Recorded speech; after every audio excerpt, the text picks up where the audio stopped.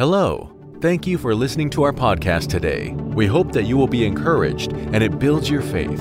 Thanks for listening.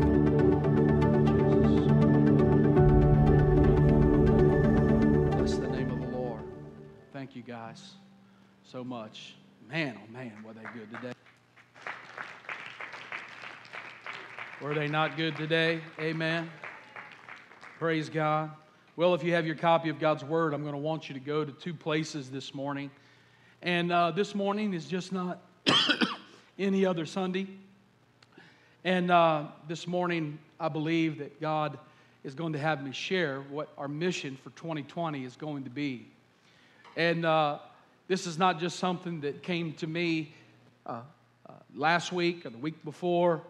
This is something that the Lord began to speak to me back in September. And I'm going to read these two passages of Scripture to you, and then I'm going to get right into what the Lord has given me. And I'm going to try to get through it this morning and try to get through it all. And in the next couple of weeks, I'm going to begin to break down. I'm giving you an outline this morning, and then I'm going to begin to break down what the Lord has given us over the next couple of weeks. And what the Lord has spoken to me is that in 2020, He wants us to live on mission. And you're going to say, well, what is that? Well, I'm about to tell you here in just a minute. But in the book of Isaiah chapter 37, I want to read a passage of Scripture to you. It's the first passage of Scripture the Lord gave me a few months ago as I was praying. And Isaiah chapter 37 and verse 31, and there's a few verses there. You must understand the context of this is that the children of Israel are being led out of captivity. They're able to return home. God again is beginning to do a new thing in the children of Israel and a new promise. It's a new day for them. God gives this promise to Hezekiah, who is king at the time, and he begins to speak to him. And this is what he says in verse 31.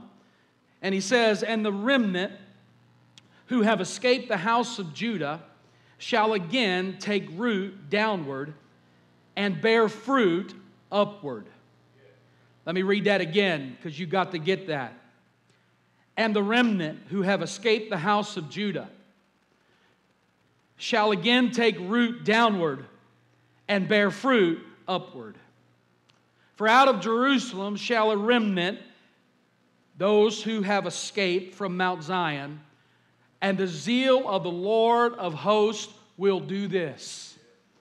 How many know that anything that is done has to be done by God? What's God's promise is this. God is telling the children of Israel, beginning in verse 30, "This shall be a sign to you." He says, "I want you to sow into the land. When you sow, the first year you'll have a small harvest. The next year you'll have a greater harvest. And in the third year you will be restored and returned back again. But you must keep sowing."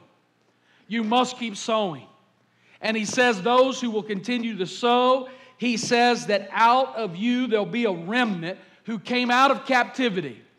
Out of that captivity there will be those who who escape the house of Judah and shall again take root downward and bear fruit upward. Let me just tell you this. In order for us as a church to ever bear fruit upward, we must take root downward. Y'all hear what I'm saying? He is giving them a promise, but it's not just doesn't stop there. It said this can only be done by the zeal and the hand of the Lord. And he says that when you do this, he goes on to say that the Assyrians who want to come and overcome them and take them, he said, "And he shall come into this city. He shall not come into this city, nor shoot or arrow be there, nor come before it with shield or build a siege, a mount against it. By the way that he came shall be the same way he returns. And he shall not come into this city, says the Lord.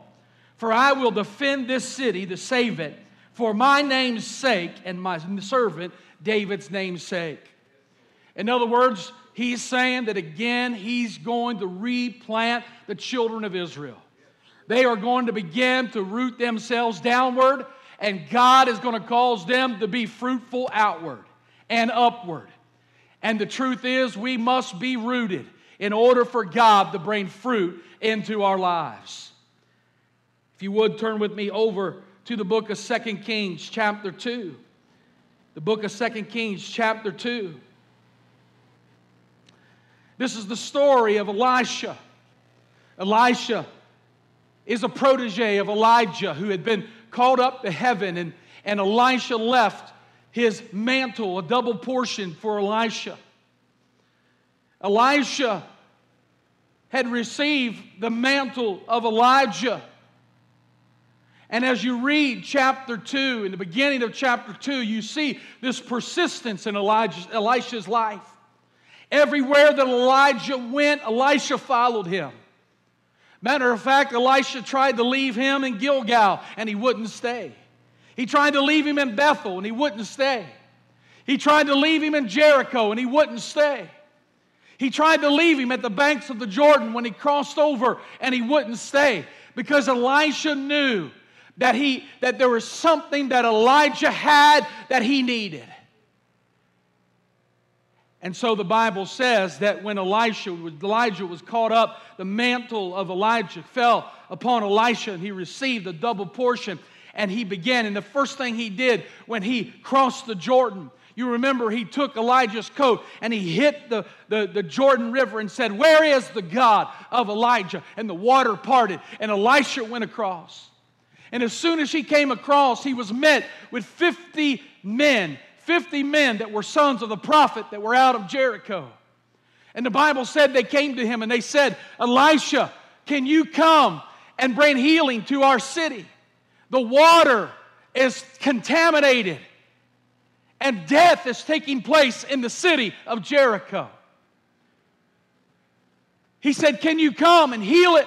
These were sons of the prophets. These were men of God. These were men who were supposed to be serving God, but yet they could do nothing about the situation in Jericho. And Elisha came into the city. The Bible said the city was barren. Verse 19, then the men of the city said to Elisha, "Please notice the situation of this city. The situation of the city looks pleasant on the outside, as my Lord sees, but the water is bad and the ground is barren." In other words, the water couldn't even be poured on the crops. The crops couldn't grow because the water was contaminated. The actual translation means that there were so many miscarriages. So many miscarriages. The water was so contaminated, it was causing diseases. It was a city that looked good on the outside, but on the inside, there was barrenness, there was death, and there was brokenness and unfruitfulness. How many know a city can look good on the outside, but when you begin to look on the inside, you realize that God has to move on that city, or that city might die.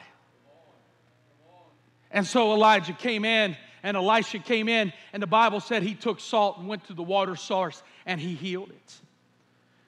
As I began to think about this, and I thought about this, I thought, Elisha became rooted downward, but he grew upward.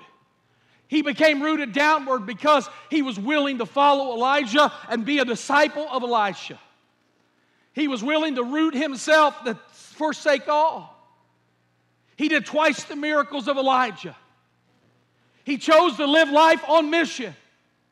He chose to live life. He chose to be a disciple and was willing to be rooted downward so that God could grow him upward. And we have to understand this morning that in 2020, to live on mission, we have to be willing to be rooted downward so that God can grow us upward. Isaiah 37, when you become rooted and you begin to sow. I love what the Message said. The Message says of Isaiah 37, it says, "What left the people of Judah will put down roots and make a new start, and God's people will get moving again." God's people will get moving again. And Mount Zion survivors will take hold again. The zeal of God will do this. In other words, God is asking us to live on mission. You know, the devil's worst nightmare is the fact that there may be those who become awakened to their destiny and purpose and begin to walk in it. That's the devil's worst nightmare this morning. is that this church becomes awakened and you become awakened to your destiny and begin to walk in the midst of that destiny that God has called you to. I want to tell you that back in September, the Lord began to deal with me about 2020. The Lord began to deal in my heart. And I'll just be honest with you, in August I got up before you and I was very transparent. I told you that throughout the year that I'd been struggling with depression. It was difficult for me. I would sit for hours in a chair and stare. My wife will tell you, and I would stare. There was just, I don't know what it was. I just know that I was struggling. And I got up and I shared that with you. I shared with you the fact that God needed to move, and I desired that God would do a fresh touch in my life. It affected my health. It affected the way that I was sleeping. It affected the way that I was relating. And I thought, God, I don't know how much more of this that I personally can take. And you say, Pastor, you mean you are human? I'm human. And I was transparent. But what began to happen in that moment, God began to reassure me, as He would assure you, that we are not alone, that we don't have to walk through things alone. In August, I went to the doctor and my A1C was 11. I was almost 300 pounds. And the Spirit of God began to speak to me and said, if you want to live and not die, you've got to change a lot of things in your life. And I knew before I could ever do anything spiritually, I had to begin to do some things physically.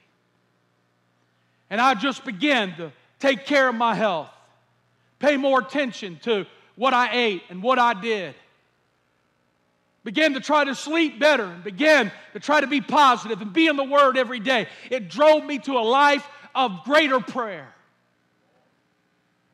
And what happened was in September, as I was sitting at home, the Spirit of the Lord spoke to me. This is the craziest thing. The Spirit of the Lord spoke to me. 2 years earlier, Ron Greaves gave me a book by Dan Betzer. Dan Betzer is the pastor of First Assembly of God down in Fort Myers, Florida. He gave me a book by Dan Betzer, and the name of the book is Why Some Churches Are Blessed. And 2 years ago, I read through it, and I thumbed through some things, I marked some things.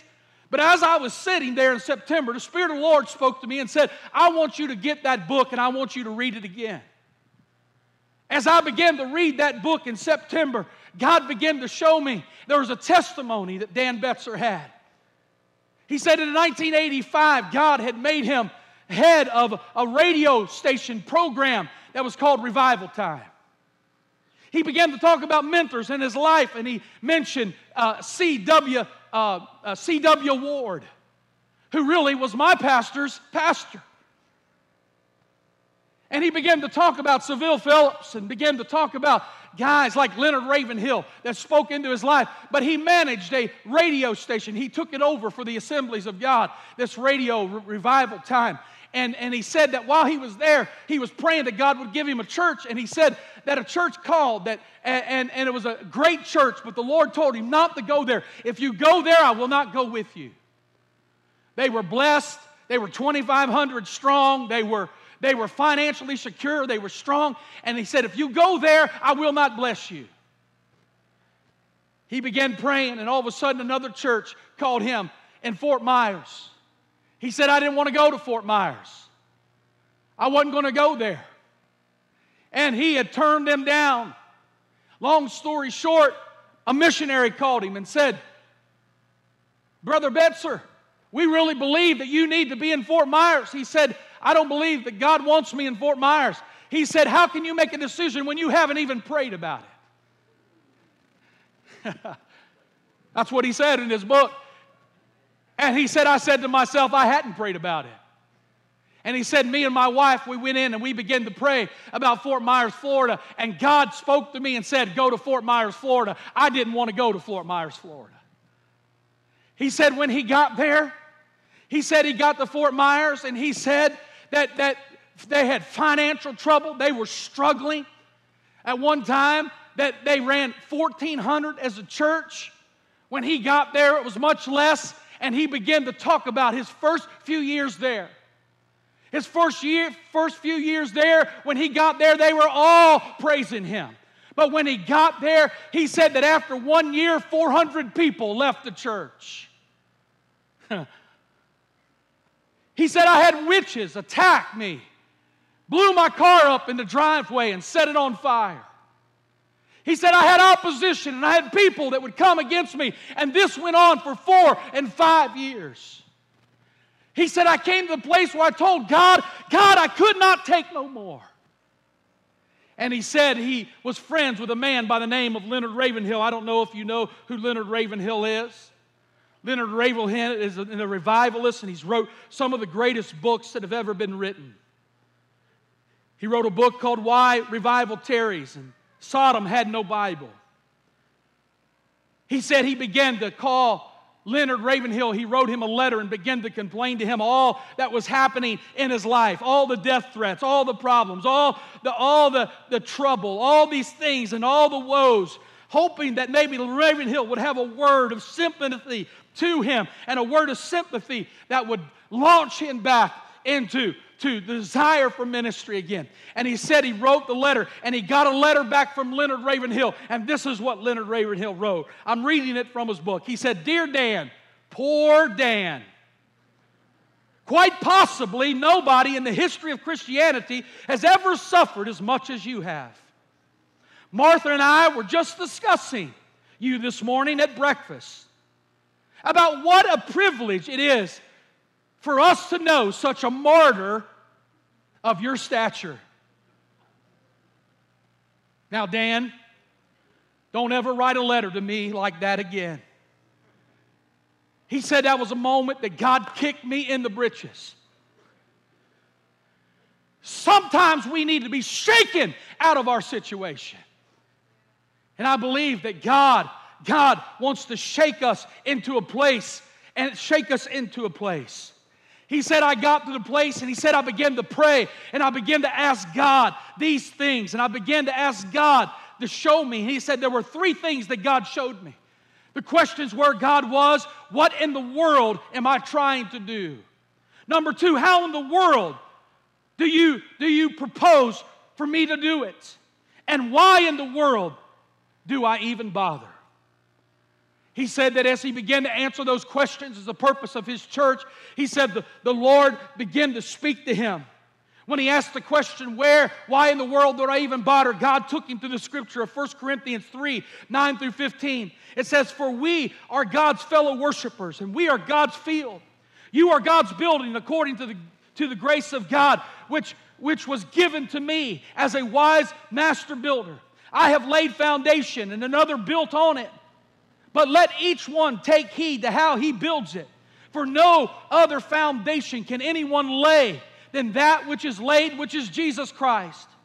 Now, if anyone builds on the foundation with gold, silver, a precious stone, wood, hay, or straw, each work will become clear. For the day will declare it, because it will be revealed by fire, and fire will test each man's work of what sort it is. If anyone's work which has been built endures, he will receive a reward. And if anyone's work is burned, he will suffer loss. But he himself will be saved, yet as though it would be by fire. The question is, what are we doing as a church? The question is, what has God asked us to do? The question is, why do we bother this morning? I'll tell you why we bother. We bother because we have to build upon the foundation which was laid by Christ. Because one day there is a reward that is laid up for those who are willing to build and willing to do what God has asked them to do. All of our work will be tried by fire. All of our work will be tested one day. We will stand before God and give an account for the work in which we are done and the accountability to one another for what we do for God. And God began to stir me and began to show me that God has always had a place for His people. In the Old Testament, God has always had a place for His people. Adam and Eve, He put them in a garden and put them there to live together forever. It was a place of pleasure. Eden means pleasure. And it was there. God had a place. When Adam fell, God began to touch man again, and man began to rebel against God and sin, and one day he had to destroy the earth by flood. But even though he was destroying the earth by flood, God had a place, and it was in an ark. After they came out of the ark, God decided that he wanted to build a nation. A nation that would usher in the coming of the Messiah. And he called Abraham in Genesis 12, and he said, I will bless the earth through you. And God had a place for this nation, and he said, I want to lead you into the land of Canaan. Later on, all of Abraham's descendants went down into Egypt, and God led them into the place, the good land of Goshen. God carved out a place for them, and he called it Goshen, which means draw near. Y'all ever heard the phrase, good land of Goshen? God had a place. In the Old Testament, when they came out of Egypt, when God delivered them and brought them out of Egypt and brought them into a place, God had a place for them. It was a tabernacle. It moved with them. It was where God was. It's where he met them.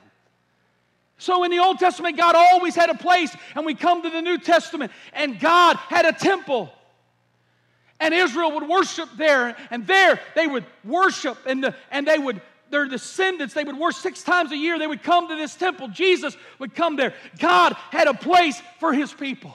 In the Old Testament, God had a temple for his people. Now we come to the New Testament, and God has a place. God has a place, has a people as his temple. In the Old Testament, God had a temple for his people, but in the New Testament, God has a people as his temple. In other words, what's Paul say about you? He says this, you are the temple of the Holy Spirit. You are now the temple of God. God now dwells in you. You used to go down to the Holy of Holies and to the tabernacle and to the temple, and God said, I'll cause my glory to meet you there. And as you go into the Holy of Holies, the Ark of the Covenant will be there. My glory will be there. The Word of God, which was in the Ark, would be there. Jeremiah prophesied that I am looking to enter into a new covenant with this people, and it will be not it'll be written. It'll not be written on stone, but it'll be written on their hearts.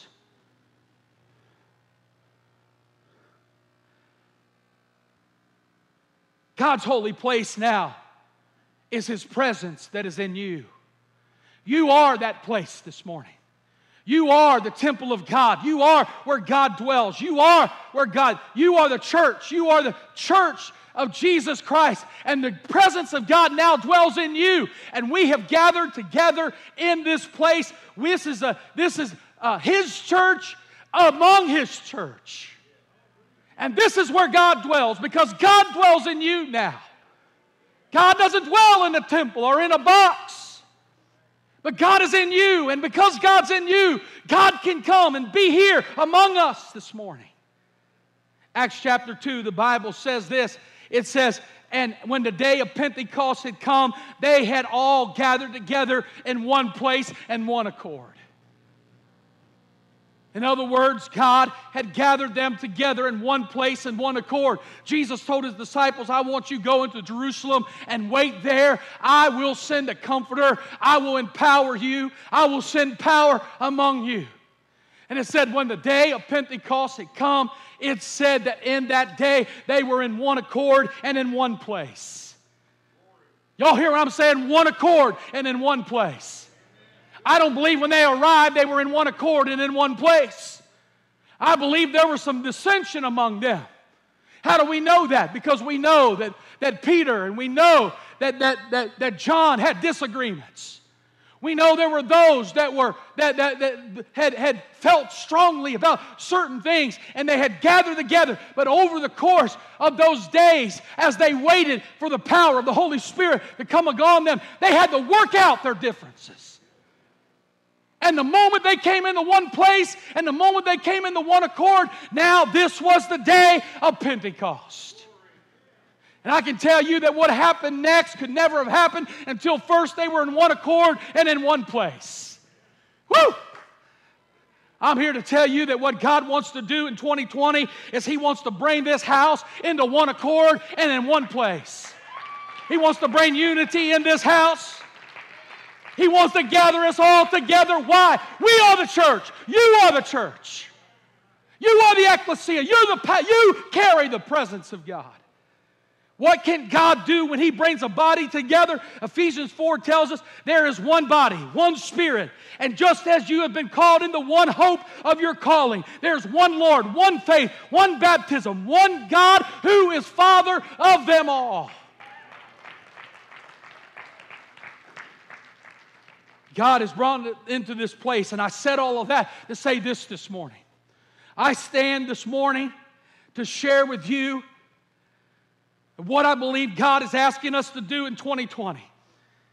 And I believe that in order to do it, we have to be in one place and one body and one mindset. We have to live on mission. To live on mission, it means we have to reach everybody by who's the sound of our voice to the gospel of Jesus Christ. We have to teach every disciple and teach them according to the Word of God. We have to send those that are called. And how do we do that? Well, there's several ways we do that. Matter of fact, the Sermon on the Mount, Jesus said this. He said, you are salt and you are lights. Chapter 4, He tells them, I will make you fishers of men. And one of the ways that we have to disciple and reach all and live on mission is that we live our lives as salt and light. And we'll talk about that later. But I believe this. I believe God is calling us to live on mission in 2020. Now what happens is that most churches are built their lives around certain things. Matter of fact, there's usually 4 things that people build their lives and church around. And I'm going to give them to you quickly because I have to lay this foundation. Sometimes people build their lives around church based on a personality. We can't build our lives on personality. We can't build our church lives on personality.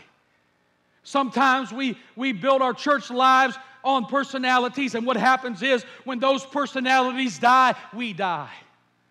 What God wants us to do is not build a church on personality or on persona, but He wants us to build a church on legacy. You build a church on legacy. Sometimes people will build their lives around people. Those few people who we surround our lives with. The class of people, our group of people whom we extend our lives around and become around. And a lot of times what happens is we surround ourselves with people who are like-minded in our age or preference. And we build our lives on those people. And what happens is that's very unstable because when those people fail us or when those people move on, then our lives become very unstable. And we can't build our lives on people. We have to build our lives on generational unity. We can't isolate ourselves into groups and to people. We have to learn to love every generation and have generational unity in the body. Some people will build their church life around programs and tradition. When I think of this, I cannot help but think of Tevi. Y'all know who Tevi is? Tevi is the father on Fiddler on the Roof. And then it opens the show up. If you've ever seen Fiddler on the Roof, Tevi is like, tradition, tradition, tradition. It's all about tradition. I'm the papa, the mama, the sons, and the daughters. None of y'all ever seen Fiddler on the Roof? It's Tevi. Tevi said it like this. He said, it's tradition, tradition. Everything's about tradition. The tradition of our lives. Let me tell you where our tradition comes from, he says. And in the middle of the song, he says, let me tell you where our tradition comes from. And he says, oh, I don't know. And he says tradition is unstable as a fiddler on a roof. And I'd have to say that he's right about that. Tradition's a good thing. Tradition has its place. Tradition establishes, but vision leads. A church should not just have programs and tradition, but a church should have vision. Tradition holds us back, but vision moves us forward.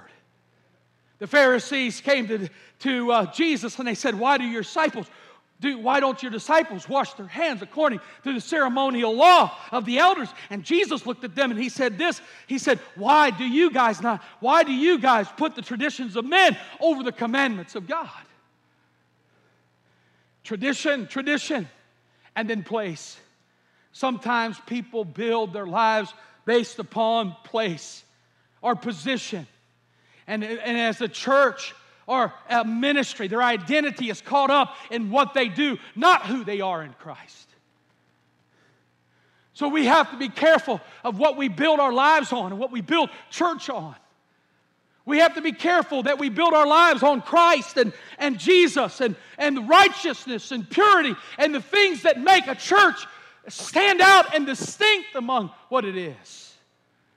In other words, we have to live on mission. I can tell you this is just a building. You all know that, right? This is just a building. But you are the church. I said you are the church. And some people will build their lives upon a place or upon a situation. Some people build their lives based upon the position that they have. Listen, let's just be honest. I've had people leave this church because I didn't give them position. Okay. You can't build your life on getting a position. You have to build your life on Christ. You have to build your life on your own identity, on the identity that Christ would have you be. And that leads me to this. And I want to introduce to you this morning Mr. and Mrs. River Valley as they come through the door on Sunday morning. Mr. and Mrs. River Valley has come through the door this morning, and they've come here to church for the first time. As they come through the doors of this church, what is it that we want Mr. and Mrs. River Valley to know? And what is it we want to produce? And what is it that we want to see when Mr. and Mrs. River Valley comes into this house? What is it as a body that we want to produce, and what do we want to do? Mr. and Mrs. River Valley walks through that door. What do we want them to be? What do we want them to strive for? And no matter who they are, or what economics group they come from, or whether it's a young adult, or a single, or an older, or widow, or a widower, or whatever it is, what are we trying to produce as a church? Where do we want to go? Where do we want to be? What do we want to do as a body? And in 2020, I believe the Lord began to speak to me about what living on mission produces in the lives of people who live on mission. What do we want to produce? Well, I'm just going to give them to you. I'm going to give you 3 of them, then I'm going to talk about them. First of all, living on mission produces this: committed people who are committed to God. Living on mission. What do we want to produce? We, in this church, we want to produce people that are committed to God, that are committed to the work of God, that are committed to the things of God, that are committed to the things that God wants them to be committed to. Number 2, we want people who are competent disciples. Listen to what I'm saying. We want competent disciples. We want competent Christians. We want Christians who are willing to be discipled, and once they're discipled, they're competent in how they share the gospel and live their lives. And thirdly, we want those who are productive and creative on mission. In other words, we don't just want to teach people to worship here, but we want to teach people that when they're out there, God can give them a strategy to win their job, to win their home, to win their family, to win their neighborhood, to win their community.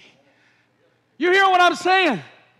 We want Mr. and Mrs. River Valley to become committed to God. We want Mr. and Mrs. River Valley to come to the place to where they are people who are competent in Christianity. We want them to be creative and productive in where they are. And how do they do that? They do that by living on mission. What does living on mission mean? What does that mean? And I'm going to share that with you. But number 1, committed people. People who are committed to God. How do you do that?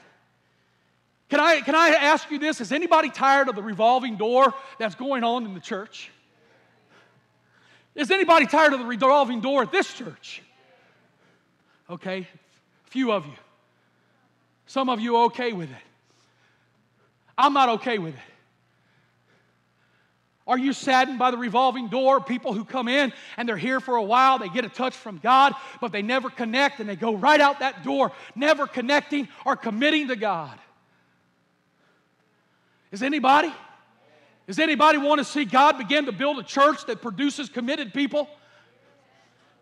Does anybody want to be a church that has the ability to produce people that are committed to God? They're just not weekenders. They're just not people who come for a couple months and they come and they get touched and all of a sudden the first trial or first difficulty pulls them out of the house of God and we don't care.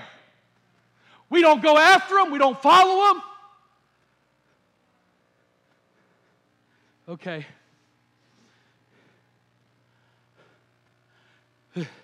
Committed to God, to love Him with all their heart and soul, mind and strength. I believe there are certain values that we have to have in order to produce committed people. I think that we have to institute into this body, there are a few values that we have to adopt and hold on to if we ever want people to be committed here. To be committed to God and to love God and to live on mission in 2020, we have to decide to build committed people.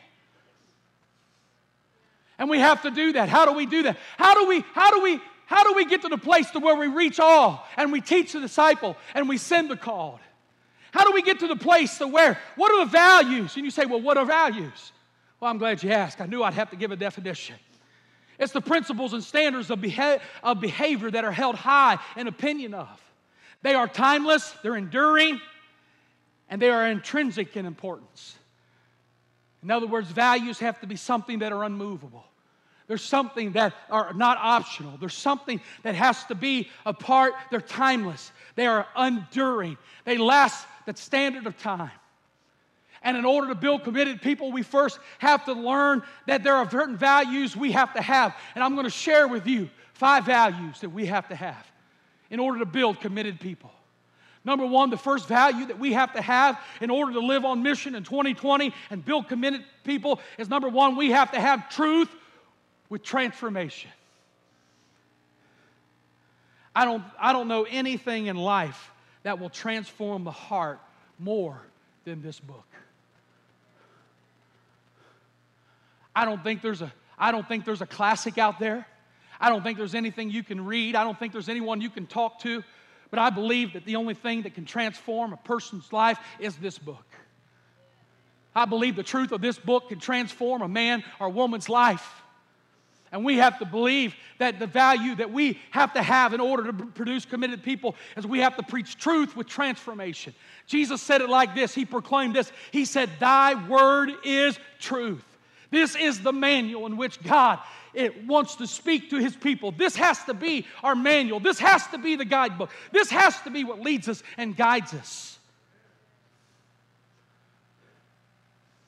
That's why you need to be in church and worship. That's why you need to be in a life group. That's why you need to be in Bible study. That's why you need to have daily reading.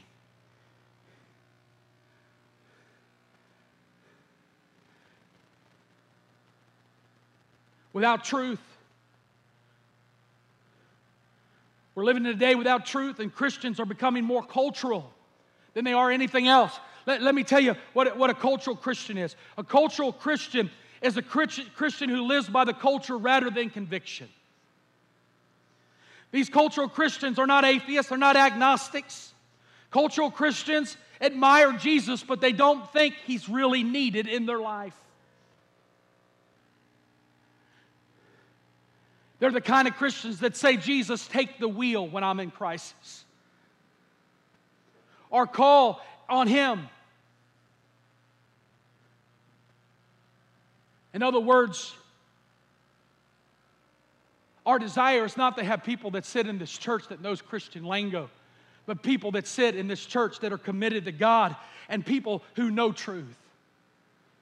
To produce committed people, we have to have truth without transformation. With transformation. 2, we have to have relationships with transparency. And it's amazing.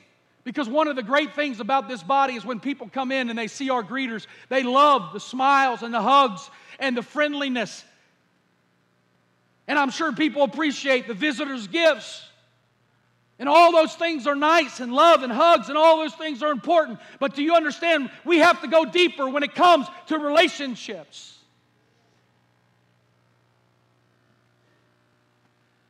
In other words, I have to be able to be me and you have to be able to be you without fear of judgment.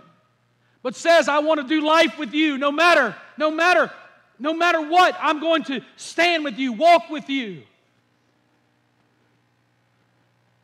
I want to do life with you. So our needs can be brought to the surface, and those things which we struggle with, we can be transparent with in relationship.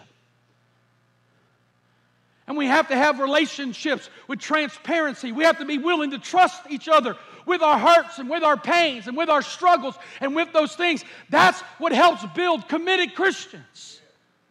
It's when we live life with transparency, knowing that I have a safe place at River Valley. I can go there, and what I struggle with can be a place I can find healing. And I don't have to isolate myself, but there'll be people there who will be willing to carry me through whatever trial I am walking with, because I have relationship with people. That builds committed people. Number 3, generosity with joy. To build committed people, we have to do generosity with joy. You say, well, what is that? What that is this morning is our time and our talent and our treasure. You talk about our talents and gifts. We talk about God has given each of us gifts. Ephesians chapter 4 talks that God has given measures of gifts to every man. That we all have been given our gifts. But in order to be generous, we have to be generous with our time for the kingdom and generous with our giftings to God. In other words, we have to come to the place to where we use our gift in the body of Christ. Release our gift into the body. Let me say this, if you're not using your gift in this body, there's a part of this body that is lacking. If you're not active, there's a part of this body that's lacking. If you haven't given your time or spent time into the kingdom of God or in this body, then the kingdom is lacking. The generosity of it is this, is that God, through our generosity of our giving, that through our time and through our talent, that we do it with joy. We give it to the Lord with joy. We love serving. We love giving our time. And we give generously. We don't give begrudgingly. We're willing to sow into our city and we're willing to meet needs of our city and meet needs of people that are around us, and to do it with great generosity and not do it with begrudginglessness or as if God can't provide any more for us.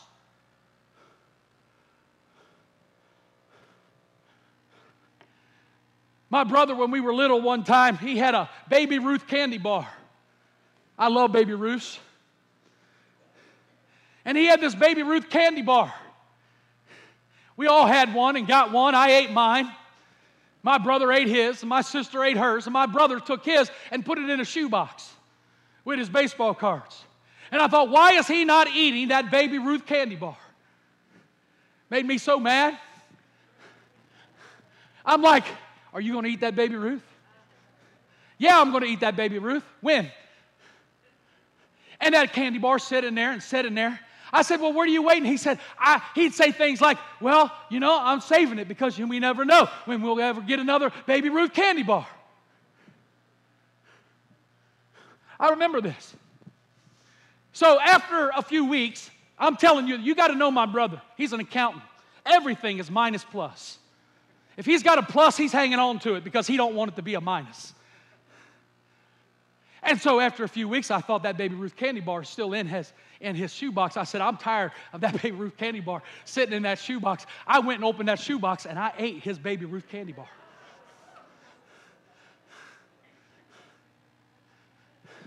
And I opened that thing up, and I took a bite, and I'm like,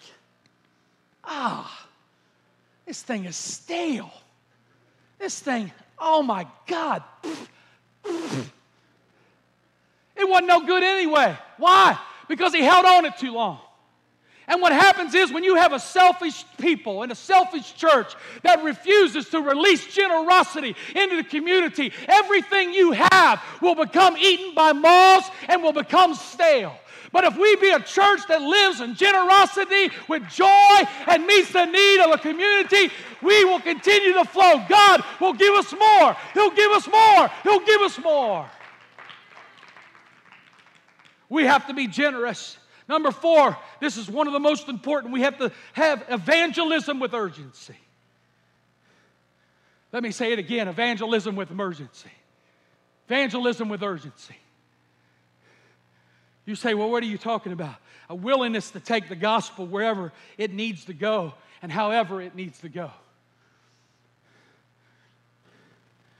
How do you do that? We do that in 2 ways. One is there has to be a theological urgency.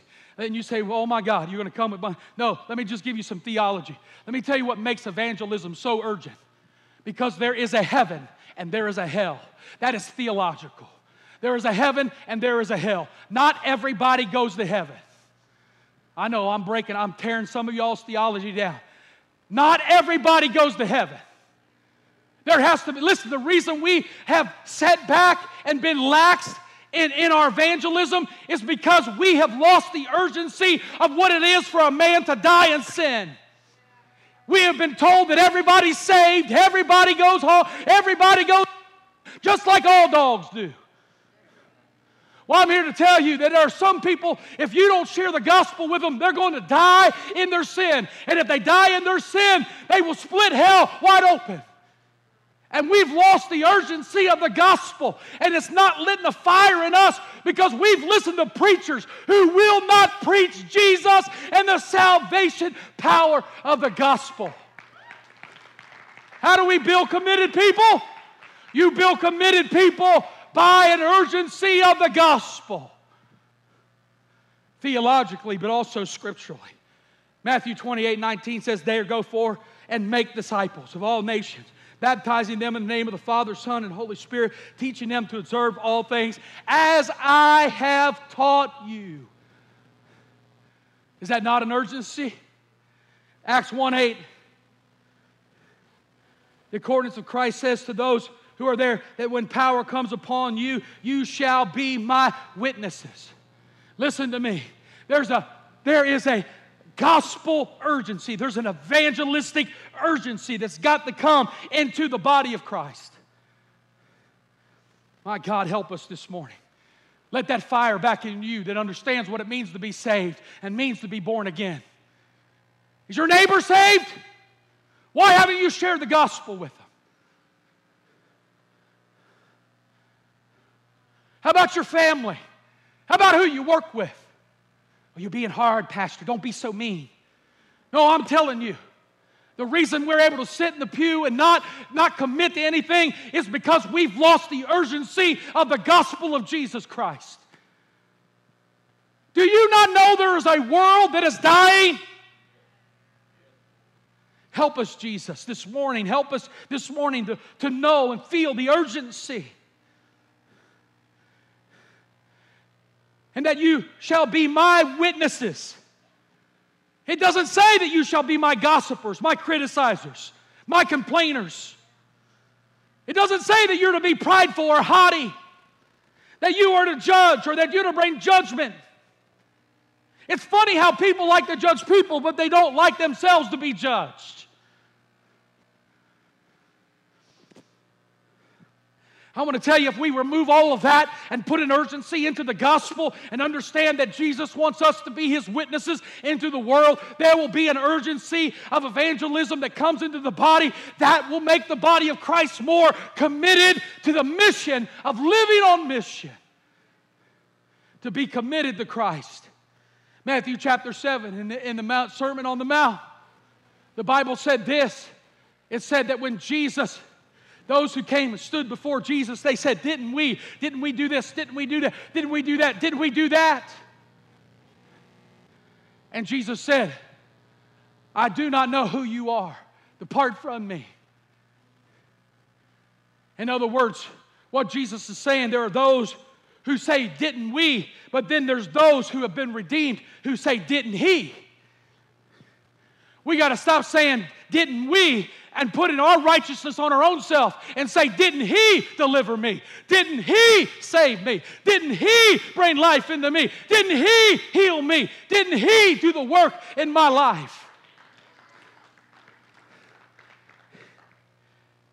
There are people who can be in church but not of the church. There can people that can be in church but not of the church. Number 5, we have to pray with persistence. There has to be an intercession. We have to learn to pray as the body of Christ. We have to be prayed up when we come into service so that we can hear, see, and serve.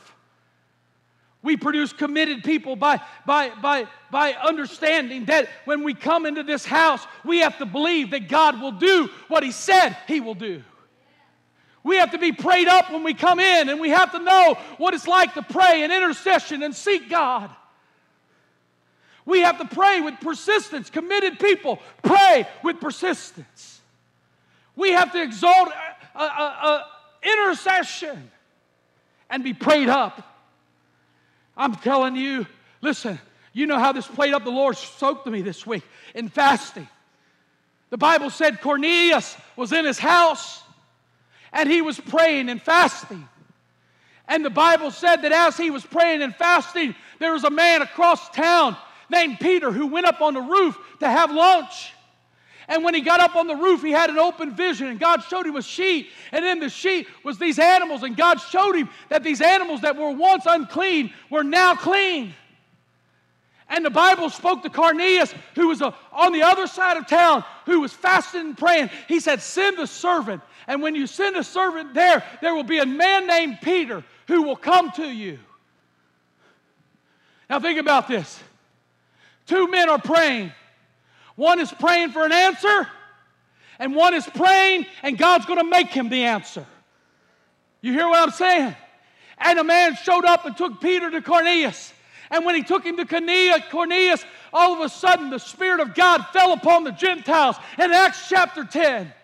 And because there was a man that was seeking God to be an answer, there was a man that was seeking God for an answer. And God allowed their lives to intersect because they both were praying and seeking God. Are y'all with me this morning? You need to pray because God may want you to be the answer to somebody's prayer who's over here, who's asking God for an answer. Woo! Come on. Come into this house and you're an answer to prayer. You come into this house and you pray for somebody, and if you're full of the Holy Ghost, you help transform and answer a prayer that is in their life. But if you don't pray, you can't hear, you can't see, you can't do, you can't go. But we become committed people when we pray. I know my time is short. I can't get any further. Adam, would you come? I'm going to finish this tonight. It's got to be finished. Living on mission, number 1, God wants us to be committed people who are committed to God. God wants to produce committed people. I want to tell you something. Let me tell you what happens. People come into the church and they volunteer to do something, but they never stick to it. They halfway do it. They do it without excellence. And we at the church, we say, oh, that's okay. Better luck next time. No, I'm going to tell you, it's not okay. It's not okay because we should do everything we do unto the Lord. Because if anybody deserves our excellence and commitments, it's Christ. You can do that with your family. You can do that with the world. But I want to tell you, there should be an urgency in us to be committed to the things that God asks us to be committed to. And we need to start building some committed people around here. Our mission in 2020 is to build committed people. We don't want half in and half out. We don't want sometimes, we want all the time. I want you to be committed. I want you to be committed to God. I want you to be committed to Him in every way. He wants you to be committed. Because the truth is, when Mr. and Mrs. River Valley comes in here to be a part of this body, there should be a demand on this body that everybody that comes to this house has to be committed to the things of God.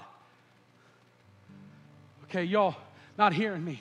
I'm here to tell you that if things change and if things are going to be what God wants them to be, if 2020, if we want to be, if we have to first be rooted before we can grow upward. We have to first be rooted before we can go anywhere. We have to first be rooted, committed before we can do anything. God is not going to give us the city until first we're committed.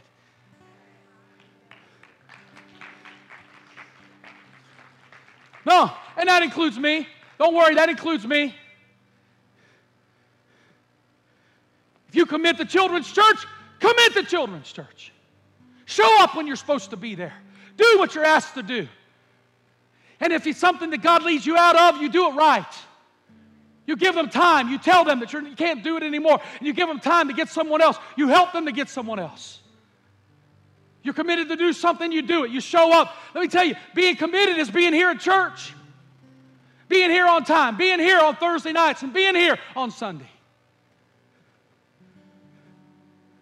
Visitors walking into a house on Thursday night, and there's 25 people here at a church that has over 200 in it.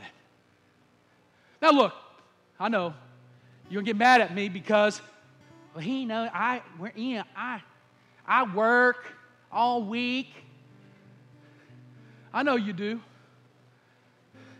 And I got them crazy kids.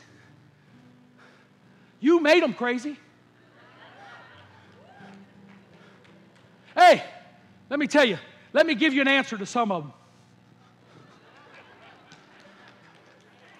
You can borrow it.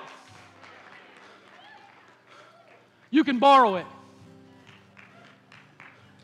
That's what they need. Johnny didn't want to come. Johnny didn't want to come. Johnny's not going to learn commitment by doing what Johnny wants to do. He has to be trained and shown and loved and made to do. He has to be shown how to do it right and the right way to do it. Because I tell you what, if mom and dad don't do it right, you think Johnny's going to grow up and do it right? Let me tell you what I'm a preacher, man. You know why? I know, I can't get it off. I'm sorry. I got a tail.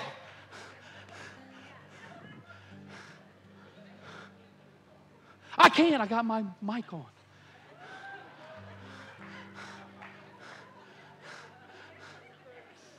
No, but let me tell you what parents do. You'll lie right there in front of your kids. You'll say things like, I can't make it tonight because I'm sick. And Johnny's looking at you like, Mama, you're not sick. And you know what? Johnny feels like he can do the same thing. Because Mom and Daddy are not committed and show commitment, I don't have to be committed. I'm just talking.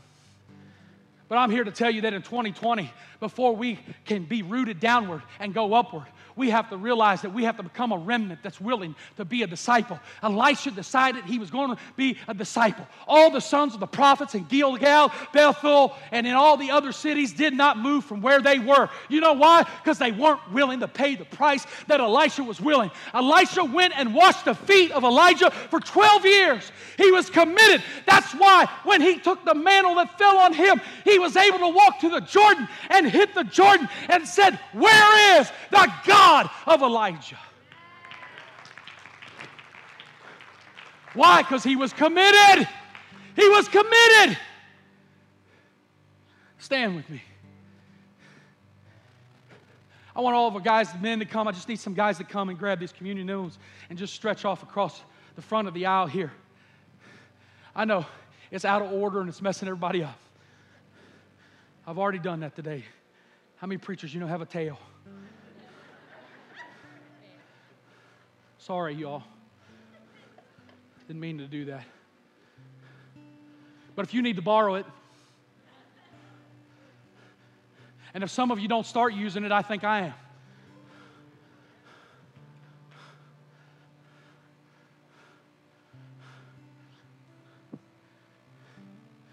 Oh, man. Truth without transformation. We build committed people by truth with transformation. We build committed people by relationships with transparency and authenticity. We build committed people by generosity with joy.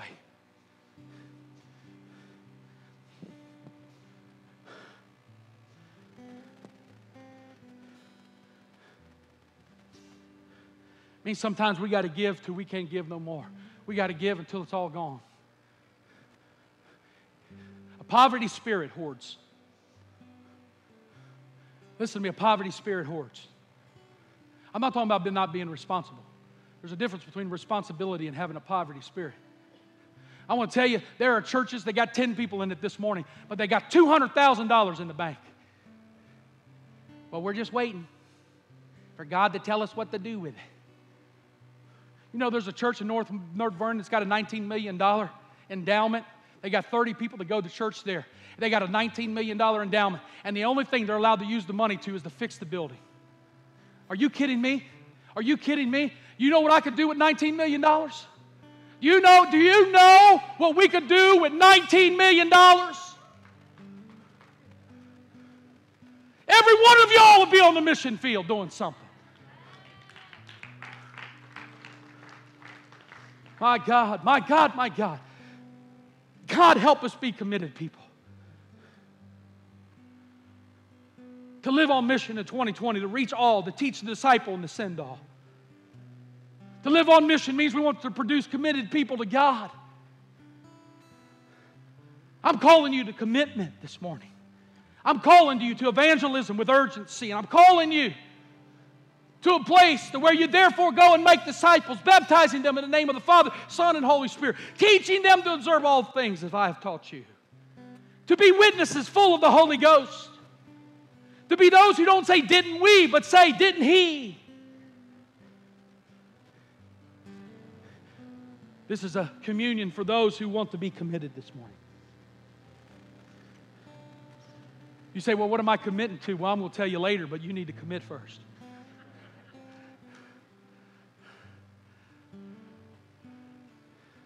What I want you to do, if you want to be committed and you're willing to be committed to this church and be committed to God and be committed to helping others be committed by observing truth of transformation, relationships with authenticity, willingness to evangelism with urgency, generosity with joy.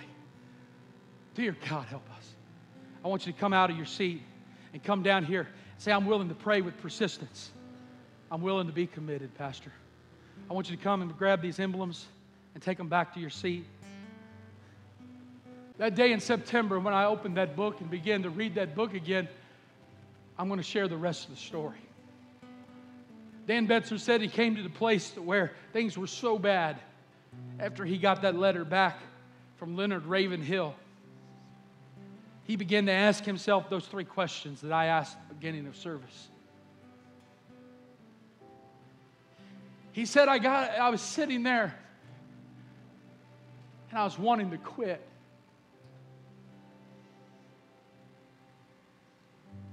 Have you ever been to a place where you wanted to quit? I'm just telling you, I'm just going to be transparent with you this morning. Back in September and October, I wanted to quit. I just wanted to quit. I just wanted to quit. I'm just telling you, Mom.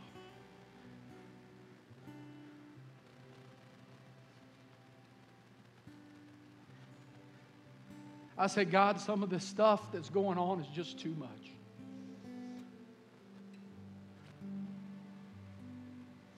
And Dan said the Lord spoke to him. And he said what he began to do, he began to live his life with a mission. He said the first thing I did was I had a missions conference. And I began to give away. And I began to serve.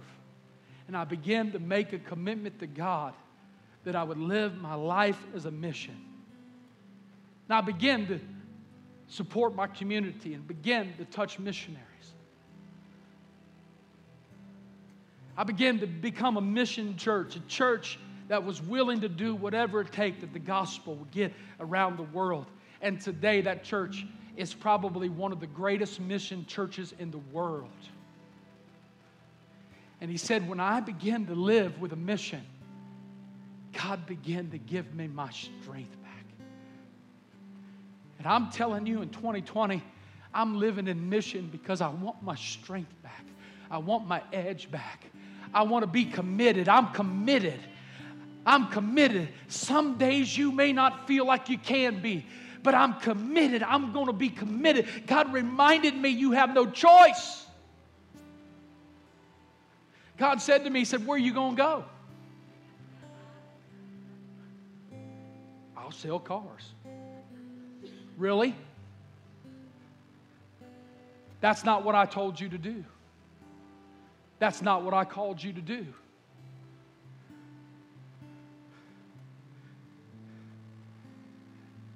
And I became my own self-martyr. Like I'm the only one that's ever suffered in ministry or ever had a bad day.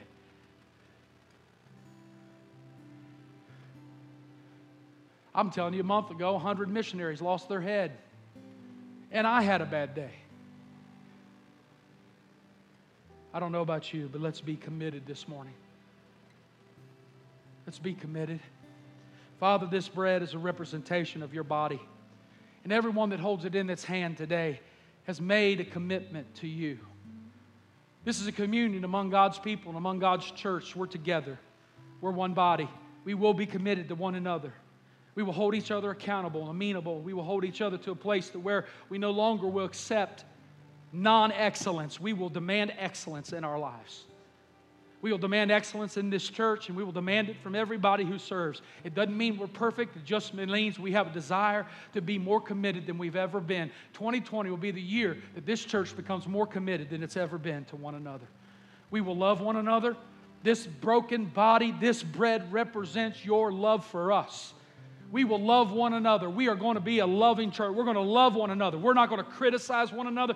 We're not going to tear one another down. We're going to lift one another up. We're going to be there for one another. We're going to be a loving body that's committed to one another. And this is your body that was broken for us. Let's break and partake of the bread.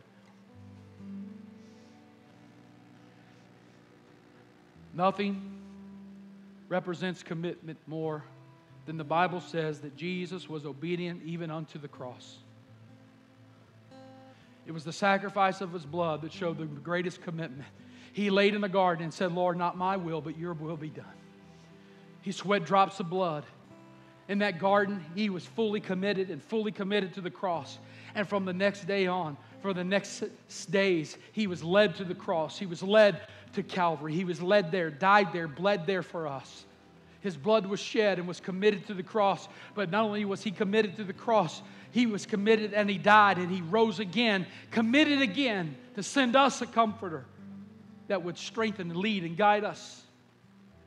So, Lord, this cup represents Christ's commitment to us through the shedding of His blood. Let's partake the cup.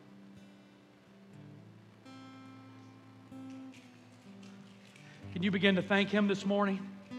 You begin to thank Him. Just lift your hands to the Lord. Lord, we thank You this morning. We praise You this morning. And Lord, as we dismiss this morning, we pray that we have learned to become committed people. That we learn to be men and women who are committed to the gospel. And we have learned that our commitment will change. Our commitment will help us be rooted. And our commitment would help us grow upward. Because we, on this day forward, have become people that are committed to You. We will produce committed people in this church. When we leave this morning, we know that we belong to something that is bigger than ourselves. We pray this prayer in Jesus' name. And everyone said, amen. Come on, would you give the Lord a clap offering this morning? Thank you for giving me an extra 10 minutes this morning. Listen to me. Listen before you dismiss. I want you to be back here tonight. I need to finish this message. I need to finish it. And I want you to be back to hear it. If you're a member, I want you to be back to hear it tonight. I've got to finish this because the best is yet to come. I've just scratched the surface of what I feel God is saying. You're leaving as committed people, but tonight when you leave, you're going to be full. You're going to be full. This house is going to be full. You're going to be commissioned tonight. Hallelujah. God bless you. You got to hug everybody you see before you leave. In Jesus' name. God bless you. See you tonight. Thank you for joining us for River Valley Community Church's podcast. If you feel led to give, you can click on the donation link in the description. or visit our website at rivervalleymadison.com. If you've enjoyed the podcast, you can subscribe or share with your friends. Thanks again for listening. God bless you.